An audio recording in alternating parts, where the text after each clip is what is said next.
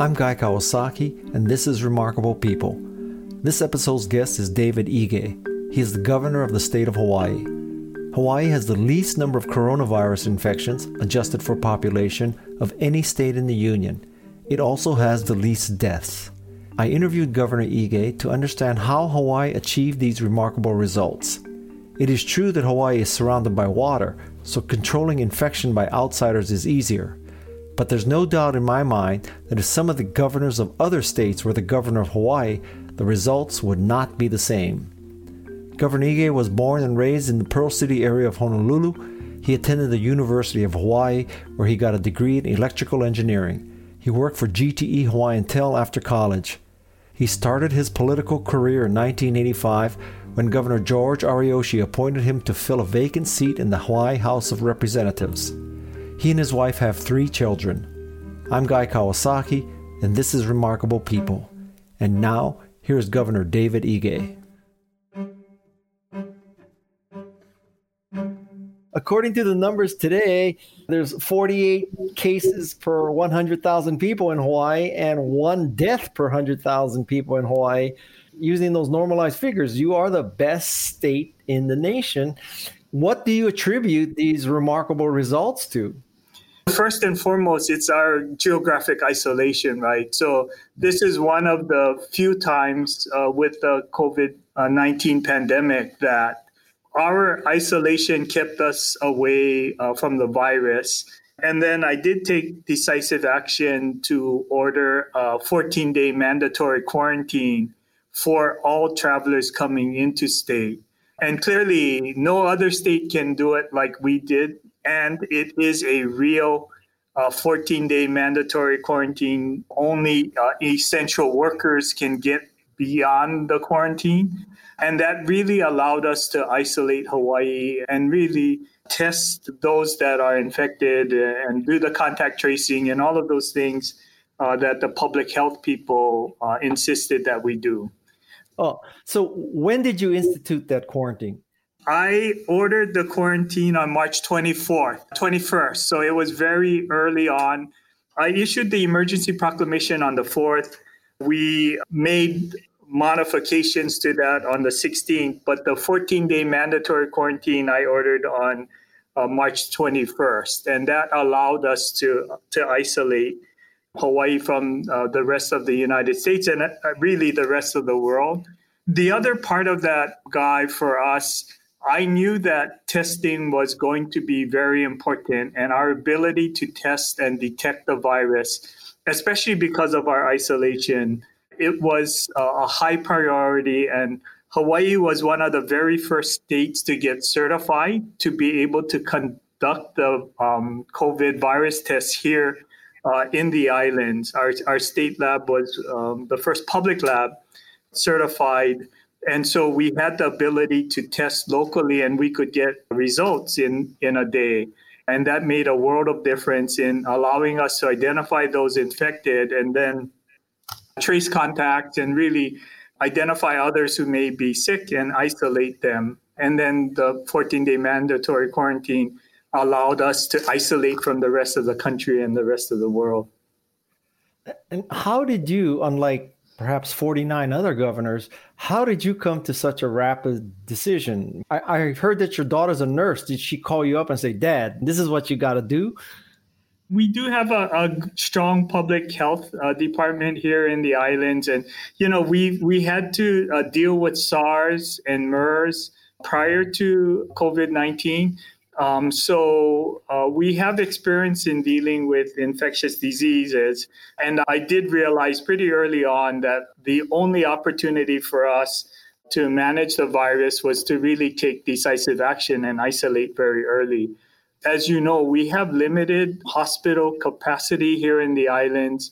And I think we've all seen all of the videos about New York and all of the deaths that resulted when your healthcare system is overwhelmed with patients. And we did not want to see that happening here in the island. And there is a real sense of community. And I think that generally when we ordered the action, everybody knew that we all had to do our part in order to combat COVID-19. Would you do anything differently if you could go back? I don't know that I would do anything differently. We learn so much every single day about this virus. It certainly is challenging in how it is so infectious, unlike other coronaviruses. That's a big challenge. I do read more about asymptomatic carriers of the virus, and I think that has all of us just very concerned because if we can't see the symptoms that someone is infected, it's virtually impossible to keep people from spreading it, especially when they don't know that they're infected themselves. This may be a sore subject, but about 2 weeks ago, I read an article where there was a poll about the popularity of governors. Mm-hmm. And I thought you would be like number 1, 2, 3, or 5, 4 or 5, and you were number 49. And the only one worse was the governor of, let's see, Alabama. And, you were 48 per 100,000. He's 504 per 100,000. You're 1 death per 100,000. He's 21 deaths per 100,000. Why is that? Why was that poll portraying you as so unpopular? It definitely required me to take very harsh and quick action. So, it's hard to be governor and chief executive when you're in the middle of a crisis. And remember, Guy, we went from having the lowest unemployment rate in the country at less than 3% to having the highest unemployment rate in the country in the course of 6 weeks. And so there are a lot of people being laid off. Just implementing the social distancing and the stay-at-home orders, there were a lot of people who felt like, how dare you order us to be at home, those kinds of things. So certainly I was surprised and disappointed by those ratings, but I'm an engineer, right? I'm more concerned about performance and outcome than I am with popularity. And people have commented that I'm not the most eloquent speaker or most inspiring. And so I work at it, but clearly I have trouble communicating sometimes. And I think that results in the poll results that you see. Yeah, but if I had a choice between an eloquent governor or an effective governor, I would pick an effective one. That goes the same for president, by the way. So I'm pretty much convinced that being in Hawaii is safe.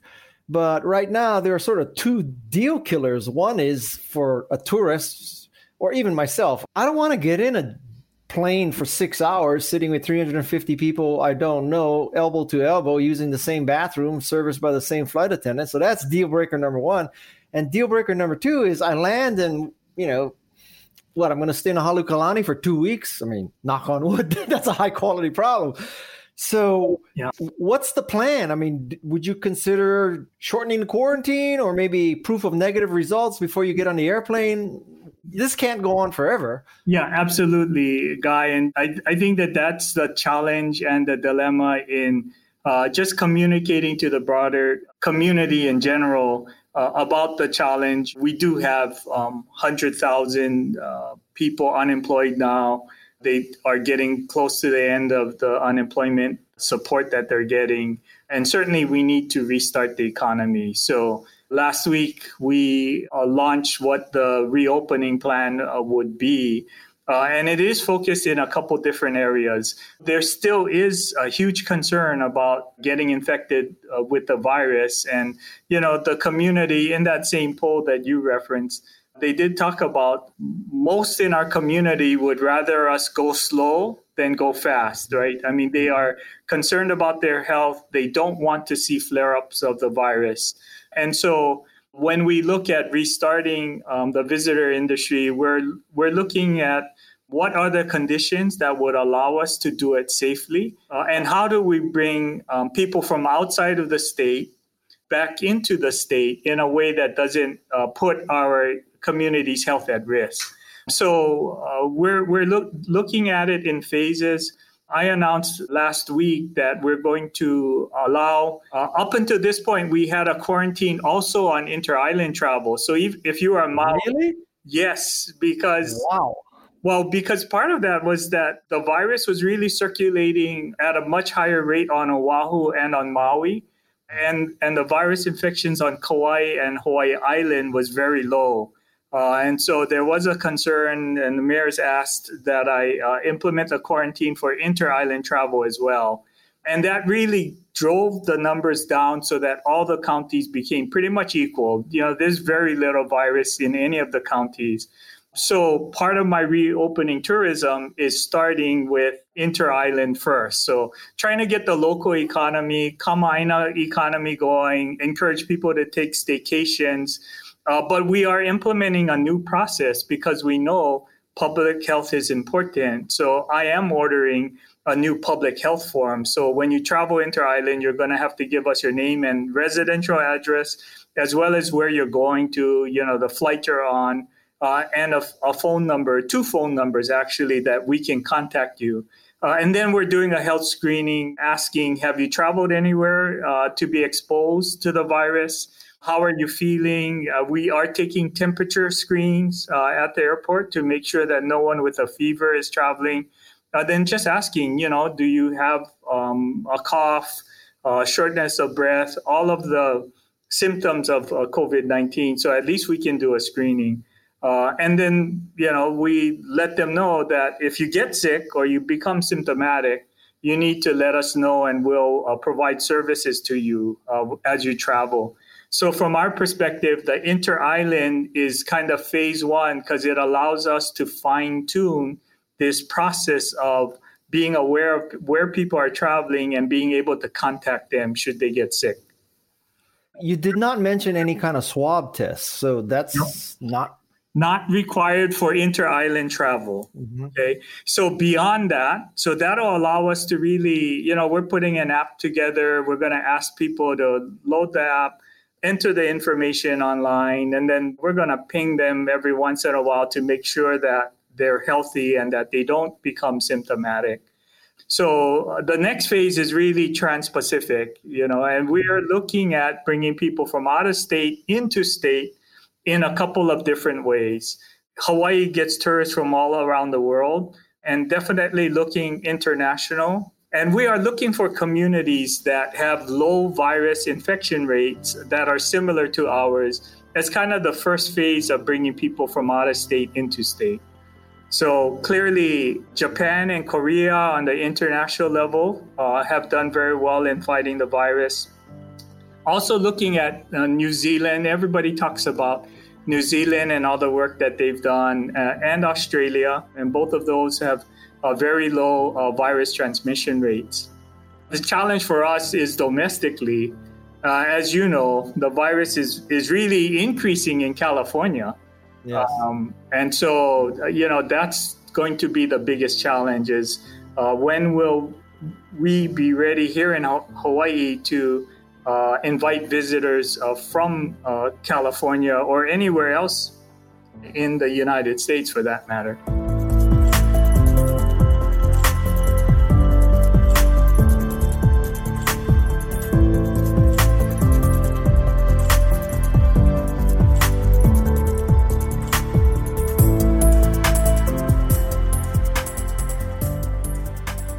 I can't ask you the timeline because who knows what's going to happen.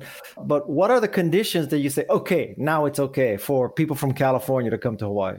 Well, so we are working on a couple of pilots, what we call pilots that, and I actually am trying to set up a call with Japan and members of the Diet there. But so we are looking at the whole notion of, can we require them to take COVID tests, prior PCR test, prior to departing, 72 hours before departing to Hawaii, and be able to demonstrate a negative result so they are not infected with COVID.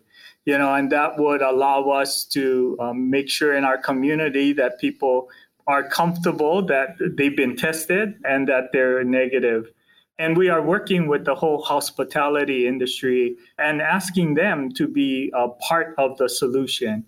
So part of that is, they have to help us keep track of the visitors who are staying in their facility. We're going to ask them to embrace new cleaning and sanitation standards. We're going to ask them to educate the traveler to what is respectful and appropriate travel. So, in Hawaii, we have been in the past promoting protecting our Native Hawaiian culture and protecting the environment specifically. And now we're going to expand that a little and ask them to be respectful of our health so that if someone travels and becomes symptomatic and begins to show signs of COVID-19, then they agree that we'll provide them health care and get them tested and really ask the properties to take responsibility and make sure that they're isolated so that they don't infect other travelers. And most importantly, they don't infect our community. So we are looking at establishing these kinds of protocols and processes so that we can bring travelers back in a way that ensures the health and safety of our community. I've read a few stories where people come to Hawaii, they're supposed to do 14-day quarantine, and you notice that they're not in their hotel rooms and all that, and they actually get arrested. I mean, that's true. They get arrested for doing that? Yes. Guy, it's one of those things, right? I wanted to make sure when I ordered the quarantine that people understood that this was a real quarantine. It's not like just something for show. 22 other states have ordered a mandatory quarantine. We're the only state that's actually arresting people who violate quarantine. We've actually arrested 41 individuals who have come and broken quarantine, and we do have law enforcement. We do, most of that is in response to, they're posting on TikTok or Instagram or all of those kinds of things, flaunting the fact that they've come to Hawaii and they're in a hotel and they're violating the quarantine. And so we have been aggressive in going after them because we don't want people to just be traveling and think that the quarantine isn't meaningful. We are in a public health emergency, and someone coming from California where the virus is raging, coming into Hawaii has a higher probability of being infected and obviously making residents sick. Is it literally true that hotels are giving people keys that open the door one time? So if you go out, you can't get back in the key second time? That's true? Yes, we are. That's part of our protocol. As you, wow. I can send you what the quarantine protocol is. And you're supposed to go straight from the airport directly to the quarantine site without making any stops for any reason. Not even zippies? Not even zippies. You're supposed to go straight to your hotel or your accommodation, and you're not supposed to leave. And we do have providers who will deliver food so you can get meals there. And we have been working with the hotels here so that they understand and they help communicate. When people check into the hotels, they are informed that we have a real quarantine here and they're not allowed to leave their rooms. So in some instances, they would be escorted to the room and they don't actually get a key at all. In other instances, they get a key that is keyed so that it'll work once and then it won't work again. Okay. Yeah. What is your opinion of the federal or national leadership at this time as a governor? It's really been hard for all of us governors. I'm on a call once a week with all the other governors, and we're just sharing notes and talking about it. Especially in the last 2 weeks with all of the Black Lives Matters protest and all of that, all governors felt like it was really important that the president provide some assurance to the general community. And he shouldn't be instigating more activity or military action to really quell the violence. I think regardless of party, I think we all feel and recognize that the tragic death of George Floyd just demonstrates that we still have a long way to go in racial equality all across the country. In Hawaii, as you know, Guy, where we're all minorities, we learned a long time ago that we have to work together in order to be able to do anything. And so, for all of us here in the islands, it's very important. And some of the governors respectfully suggested that the president needs to move to be the president for all people and really calm people's concerns and really express the notion and make a commitment to reforms to address the grievances that have festered so long in our community. And unfortunately, the president wasn't willing to do that. And I think a number of governors called him out on it because it's really important what the president says, regardless of the politics of the situation. Do you think that this lack of national leadership, has it caused you to have to sort of almost redefine what a governor is? It absolutely has, and for a number of reasons. And typically, and in an emergency situation, our roles in connecting to the federal government for a hurricane or a tsunami or things like that is very specific. And I think because all of us had wanted assistance from the federal government and they were not reliable and we couldn't count on them, all of us governors had to take matters into our own hands. For the longest time, we had trouble purchasing personal protective equipment, N95 masks to keep first responders safe, swabs and reagents to be able to conduct tests. All of us states were really competing with each other to try and get the materials that we needed to protect our communities. In fact, we had an order for personal protective equipment lined up early on in the episode in late February and early March, and we got outbid by the state of California. And suddenly the supplier wanted us to charge us 3 times what we had agreed to because California was willing to pay and we just couldn't do it. So, it's those kinds of things that really should have been coordinated early on. Availability of testing. It was very clear to me as governor from Hawaii that we weren't going to get much help from the federal government in terms of testing. And so we made a commitment to not only get the state labs, but we were working with our private sector labs and helping them to get certified and making sure that they could get access to all of the materials and equipment that they needed so that we could conduct tests for COVID-19 in the state of Hawaii. In the very early days when we had to send samples to the mainland to get tested, it would take a week to 14 days to get results back. And how can you fight a virus with an incubation period of up to 14 days, and it takes you 14 days to get test results? It's virtually impossible, and it's not helpful. So it did force all of us as governors to be more self-reliant and really count on each other more than we would count on the president. Well, the irony of that is, I think one of the GOP or conservative theories is the reduction of federal government. And so the party that stands for that has caused a situation where the states are, for unintended consequences, in that position, right? I think states are more independent now and less dependent on the federal government because they could not depend on the federal government. So what irony. Yes, it certainly is. And it's really sad. Usually emergencies, for all of us involved in politics, emergencies is one thing we felt that politics shouldn't be involved. It really should be the needs of the people and the communities should clearly come first. And this is one instance where it's very clear from the federal government that politics would be involved.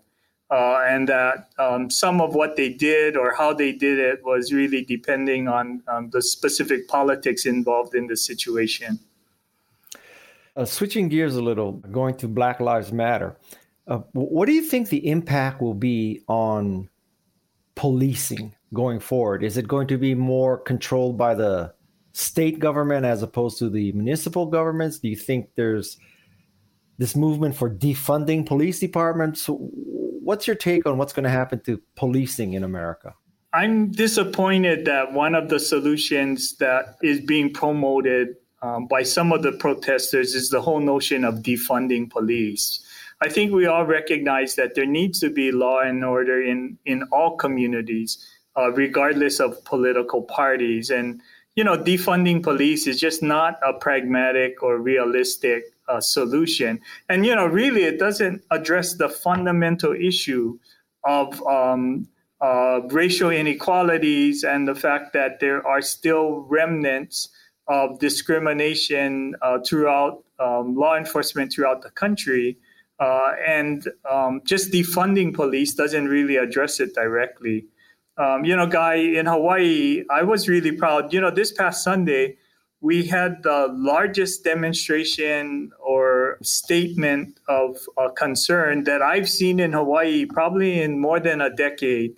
There were more than 10,000 people collecting at the state capitol to really support the Black Lives Matter and make a commitment to fund and invest and support addressing the racial inequalities and the mistreatment.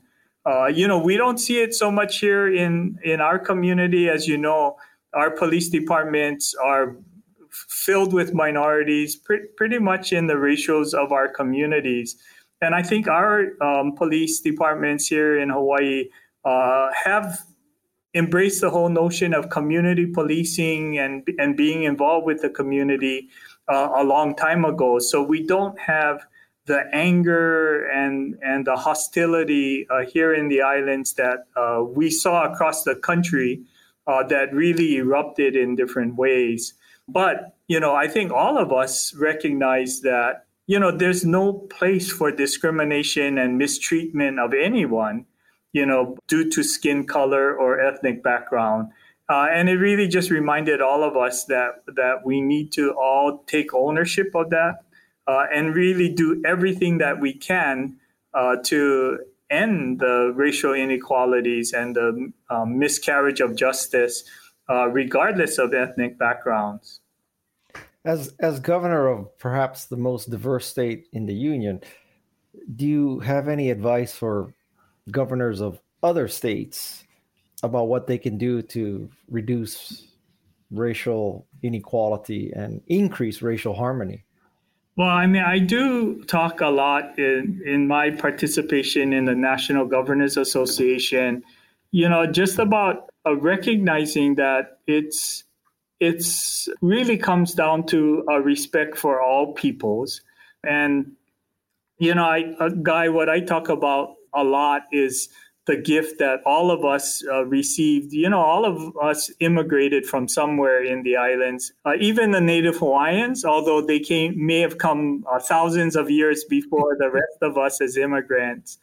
But, the gift we received from Native Hawaiians is the whole notion of it's important of where you came from and not forgetting those who came before you. But most importantly, it's about being proud and willing to celebrate, where you're from and the traditions and cultures that you believe in, and really allowing all of us to celebrate. I'm from Okinawa and Japan, the first Okinawan descendant elected governor in the country. And in Hawaii, we celebrate that and how different Okinawans are from other Japanese and, Koreans and Chinese and Native Hawaiians all are empowered to do the same. And so I just promote the notion that everyone deserves to be proud of where they've been, proud of the traditions and cultures and religions that they have and that they embrace. And certainly that they should be allowed to share it with everybody. And we all become better when we do that, when we are able to participate in cultural festivals here in the islands and be able to share, what my grandfather believed in with others is just an important part of working to build that better nation where everyone is truly treated equally.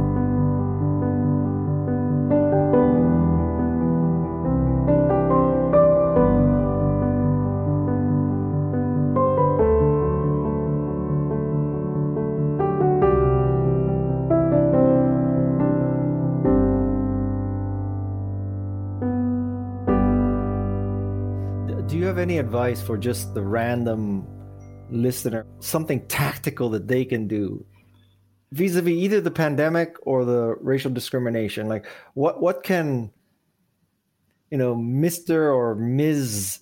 regular person do? Not a governor, not a president, not an influencer, just anyone.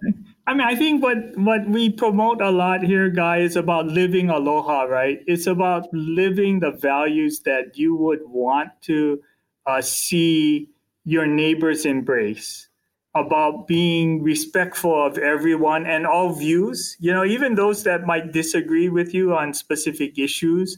Everyone deserves to be respected. And I think that that's really key. Treat others as you would want to be treated. That's the golden rule. And I think if everybody could embrace that, then the world would be a much better place.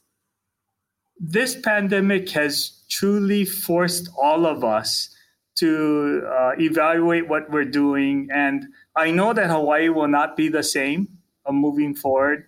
The challenge and the opportunity is to reinvent every single industry. It's remarkable how every business, every industry in the islands have had to rethink what they do and operate differently to protect employees, to protect customers, to protect the community. And clearly, in a different way, 9/11 changed the world.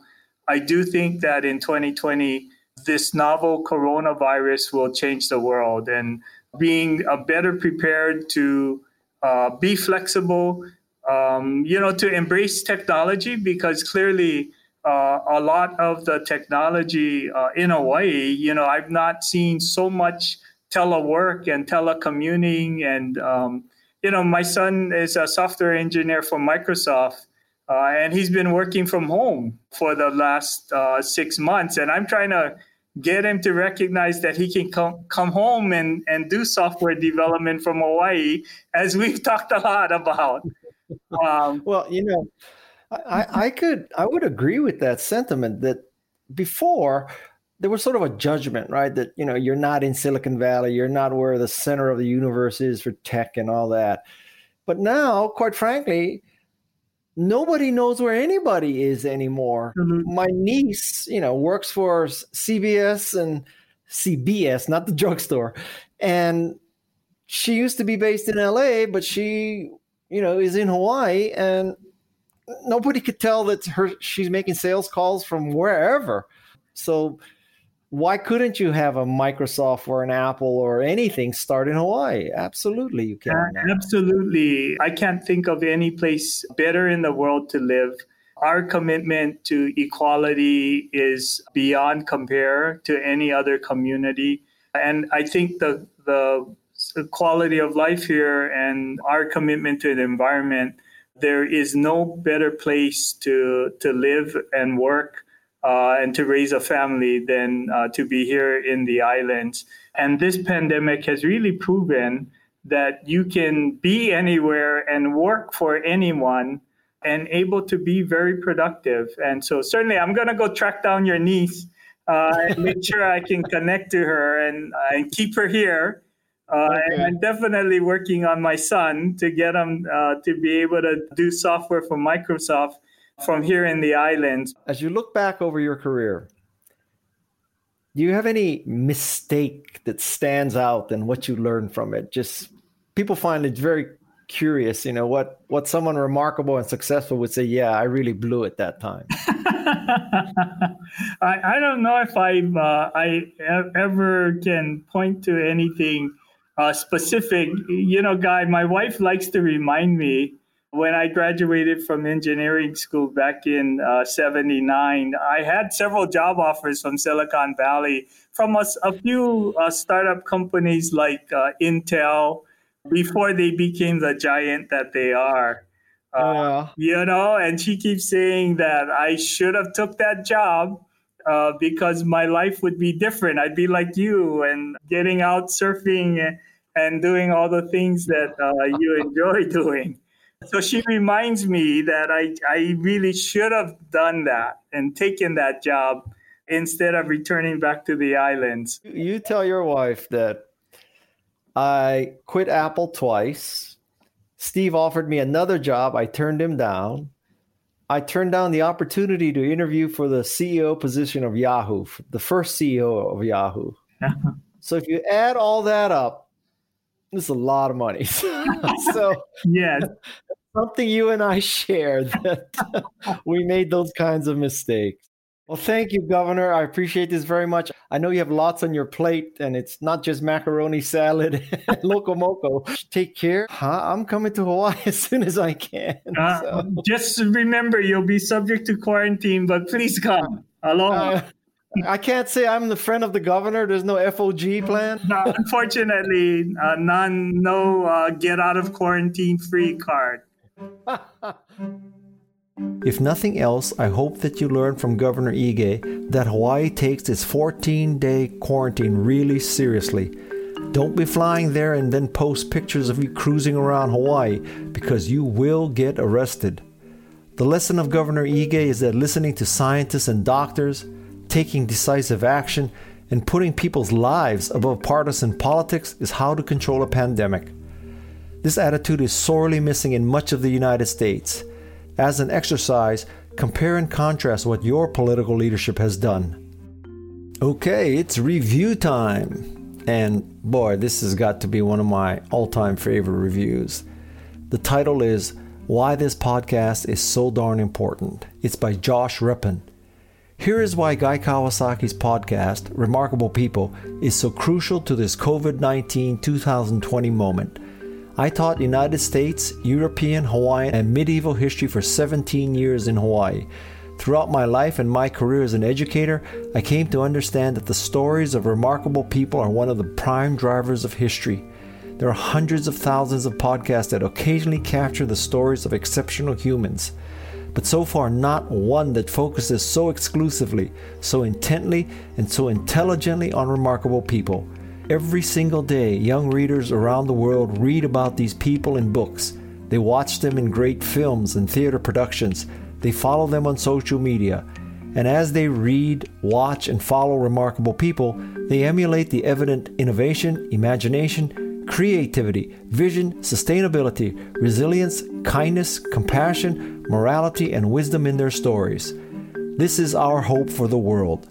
So to have Guy Kawasaki bring these remarkable people and their qualities to life, especially in this particular COVID-19 moment that cries out for leadership, is a great blessing to the world.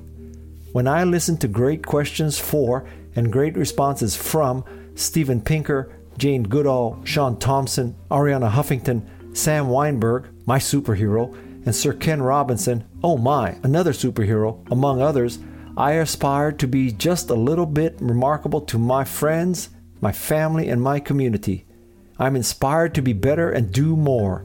That Guy Kawasaki's podcast has this kind of impact on me and hopefully millions of others is way, way cool and very remarkable. Well, what can I say, Josh? Thank you very much for that review. I'll give you one more. Title of this one is Awesome by Brian M254. I first saw Guy in a documentary on Apple. His screen presence was really captivating. I thought he would be a good podcast host. Then I forgot about it. The thought returned to me years later and I looked Guy up on Apple Podcasts and there he was.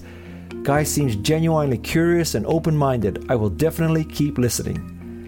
Thank you, Brian. Thank you, Josh. I really appreciate these reviews. I hope others will also post reviews of remarkable people. Just go to the Apple Podcast app and off you go.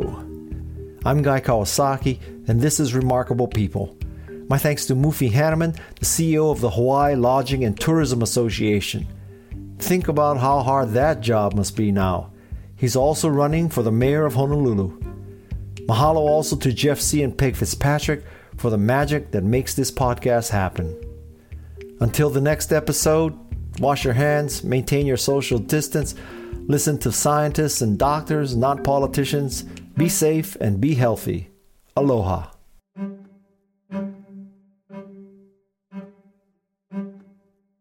This is Remarkable People.